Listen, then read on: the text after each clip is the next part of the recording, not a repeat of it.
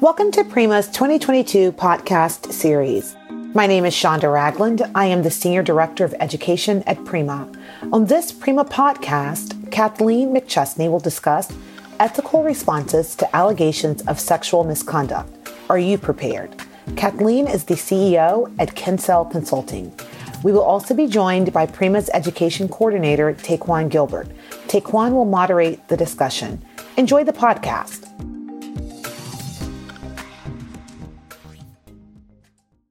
Thank you for joining us today, Kathleen. My pleasure. So, what should schools and youth-serving organizations be doing now to prevent sexual and physical abuse? Well, thank you for asking about this. It's such an important topic. Some of the more recent studies tell us that 1 in 4 girls and 1 in 13 boys are abused in school settings around the country, or in other words, perhaps about 4%. So the problem of sexual abuse is real, and it is critical that schools and youth-serving organizations do everything they can to prevent abuse, because we know what the outcomes can be. Obviously, the trauma to the child and the chances of an offender reoffending. So what I would tell schools and youth-serving organizations about preventing abuse have to do, first of all, with having a good plan for preventing abuse. That includes having policies that people know and understand, and that those policies are logical, that they're based on research from other institutions that have been successful in preventing or at least minimizing the incidence of abuse. What a school and youth-serving organization can do is look at other good plans and policies. There's no need to reinvent the wheel in this regard, because there are numerous resources throughout the country. For example, the Center for Disease Control has extensive information for schools and youth-serving organizations in preventing abuse. And everybody should start at the point of knowing what is required in your state. What does the state require of teachers, of volunteers, of staff members in knowing about abuse? And then there are some states that require abuse awareness programs to be presented to the students in age-appropriate ways, of course. And so the school or youth-serving organization needs to know from the get-go what the laws are. And then I always recommend that a school or organization create a general plan and tailor it to its specific situation. For example, you can find a general plan about preventing abuse, but you also need to consider what your geography is of your school. For example, is it rural? Is it urban? What are the accesses to the school? Who comes in and out of the school or clubhouse or whatever your institution might be? And what are the demographics there? Is it a school that has just 1 or 2 grades? Is it a school that has K through 12? You need to factor those sorts of things in when you are creating your prevention plan. Once the plan is created, it's important that the organization have someone responsible for the prevention program, if you will. And they should make sure that the employees and the staff are trained about the plan, that they know what the plan is, and that the plan is implemented appropriately. Once you have a plan that everyone has been trained about and implemented, the plan needs to be reviewed periodically to make certain that it is meeting the needs of your organization or your institution. And we've found that sometimes you can have some really good ideas in your plan and later find out that there are better ideas, or you're doing some things that you don't really need to do. So that's why a plan should be reviewed. We recommend at least every 2 years. Every year is probably best.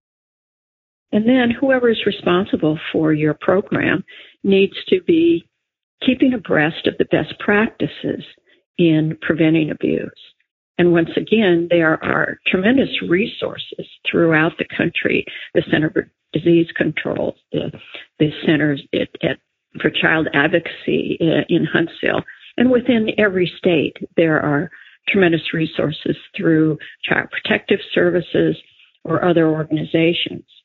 You also need to have in your program, in your plan for prevention, you need to have a robust background screening program so that your volunteers, your employees, all your adults, and student volunteers for that matter, have a background check completed, something that would include a criminal check to make certain that the individuals have not been arrested or convicted of any offenses involving violence or abuse.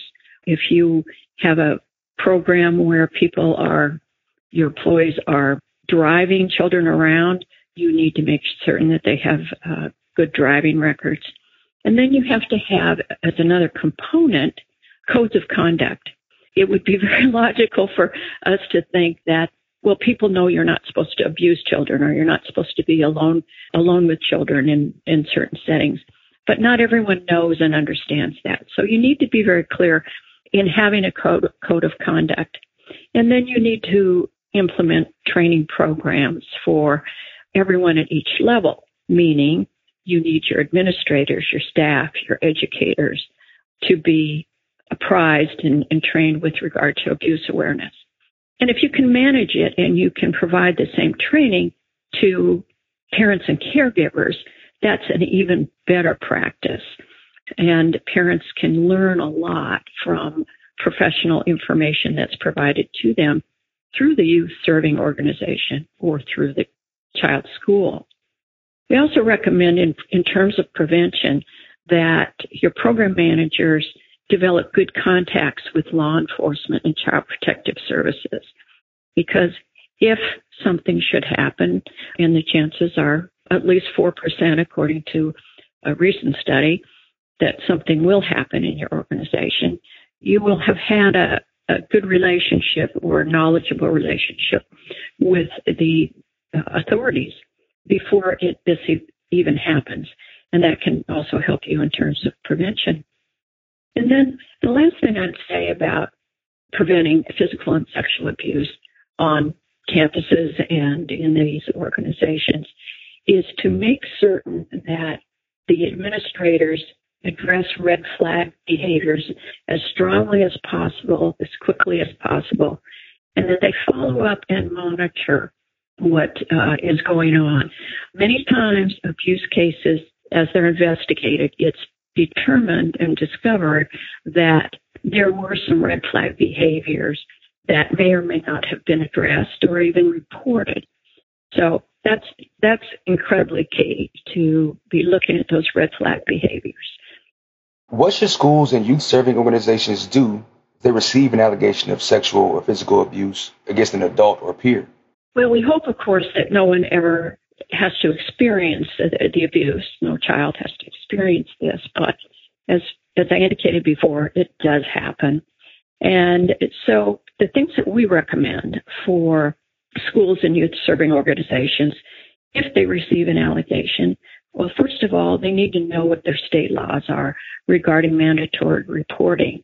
And even if the state law does not require reporting of abuse of a child, we always recommend a report to law enforcement, because law enforcement professionals or child protection professionals, that's the business. They know what to do. They know how to deal with the person who reports abuse and also with their families. So that is the number one thing. They do need to report to the professionals and the authorities. But within the organization, we recommend that there is a designated trained professional to take that report. If they have the ability to have someone on their campus or in their organization on a full-time basis, that's all the better. Sometimes organizations and schools can't afford to have that type of trained counselor or victim advocate, and they will use outside resources, a counseling firm or something of that nature.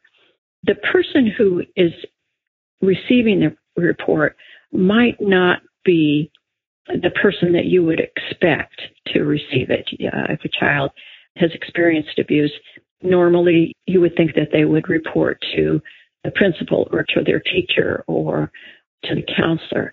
But it doesn't always happen that way. Sometimes they will report to the class parent, for those schools that have class parent type programs. Or they'll report they might tell another student, but they don't tell an adult. Once an adult becomes involved, they have to be compassionate and they have to listen to what it is that the person the child who's reporting abuse is saying. This is not a time to be interrogating the child. It's not the job of the school or the youth organization to do that, but they do need to listen with compassion and belief. The caregivers and parents also may be the reporters, and for young children, that's often the case. Again, it's important to listen to them carefully and seriously.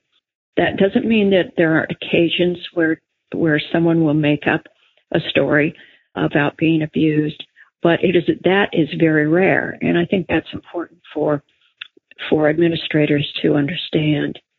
They also need to know when to refer cases not only to law enforcement, child protective authorities, but to refer persons who've been abused to those people who can help them, specialists in talking with children about abuse.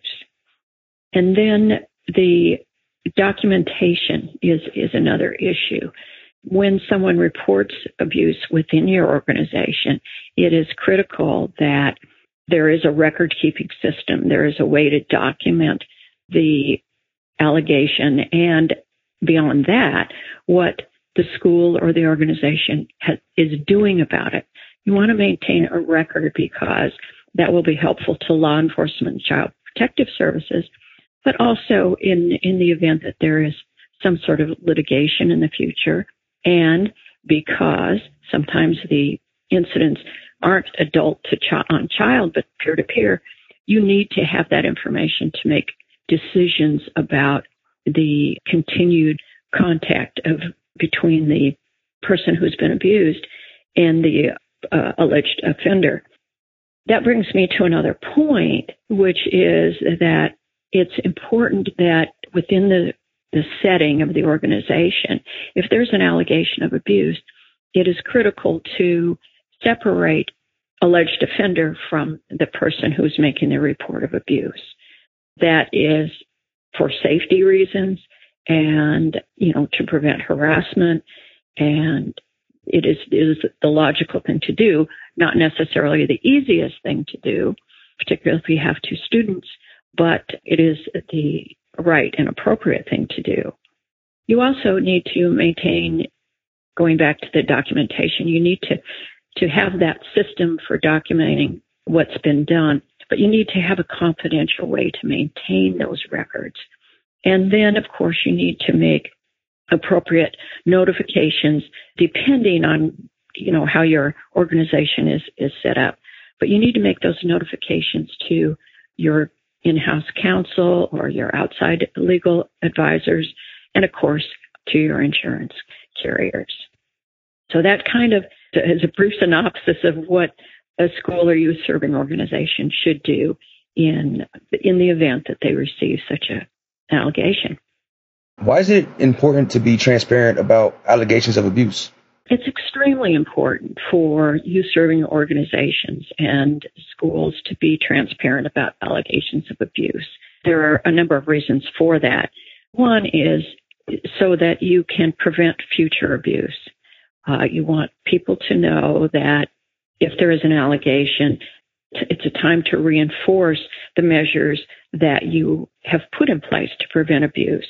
Perhaps, your measures weren't working if there is abuse, and you can use the information that you're receiving to fill in that gap And it might be just a physical security gap. It might be a policy gap. But you need to be transparent about that and say, we are reinforcing our policy or adding a policy or adding a rule so that we can prevent future abuse. When an organization is transparent about the fact that there has been an allegation of abuse, it often encourages other people other children in this case, who've been abused to come forward, because at that point they know that maybe they weren't the only one who was abused by someone. And it is extremely supportive and helpful for a child to come forward if they know that there are others who have reported, and that gives them a sense that they will be believed. If it's not just a one-off report, but yes, there are other children. And of course, there's a caution there too. You want to make certain that if reports are coming in, that the children are not interviewed together. And that's where law enforcement and child protective expertise comes in and helps you to gather that particular information about alleged abuse.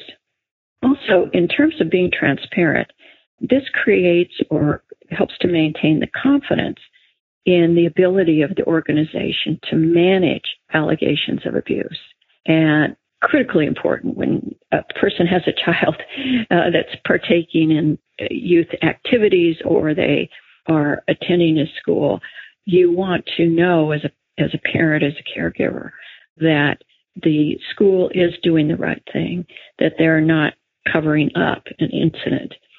And in those cases, and there have been some around the country where there has been cover-up of allegations of abuse, it's the cover-up often that outrages the parents and caregivers more than the incident itself, because they will accuse the organization of hiding things and of protecting persons who abuse, whether it's a student or an adult.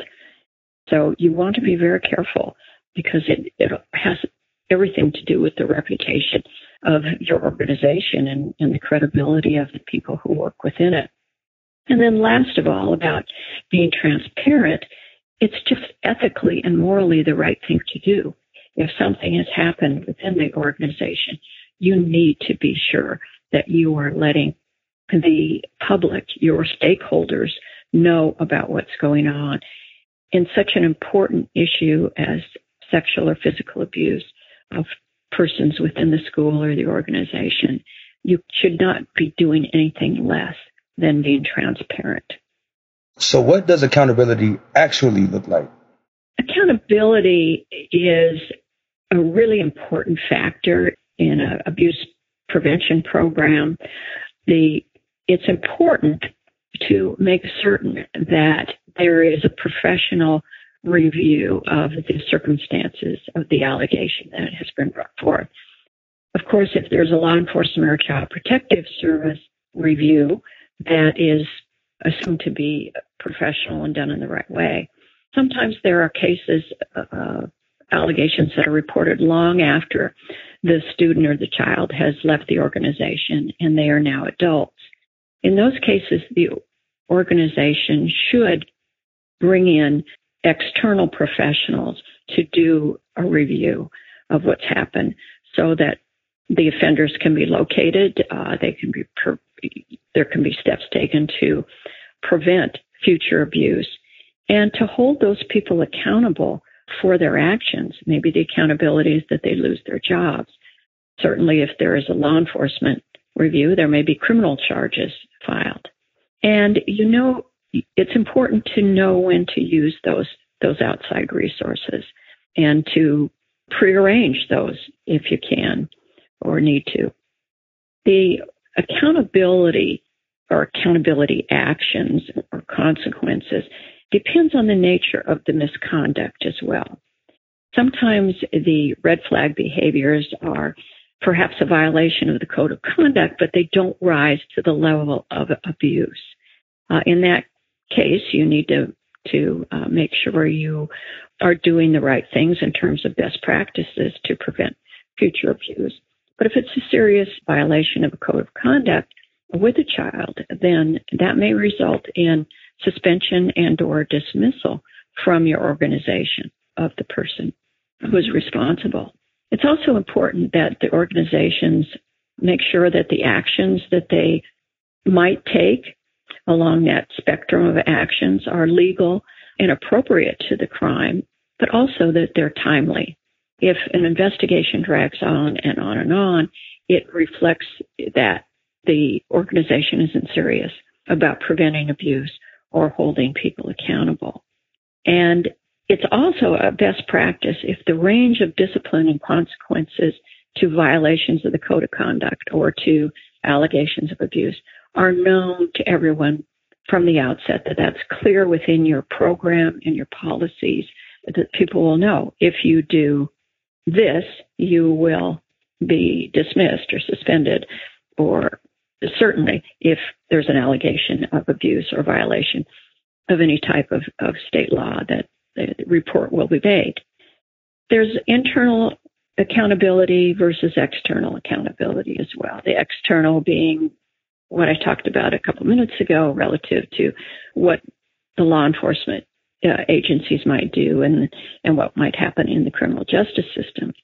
Internally, for lesser offenses, if you will, or things that don't rise to the level of a crime, there are things that the organization should do and must do to have any credibility and to prevent any future abuse.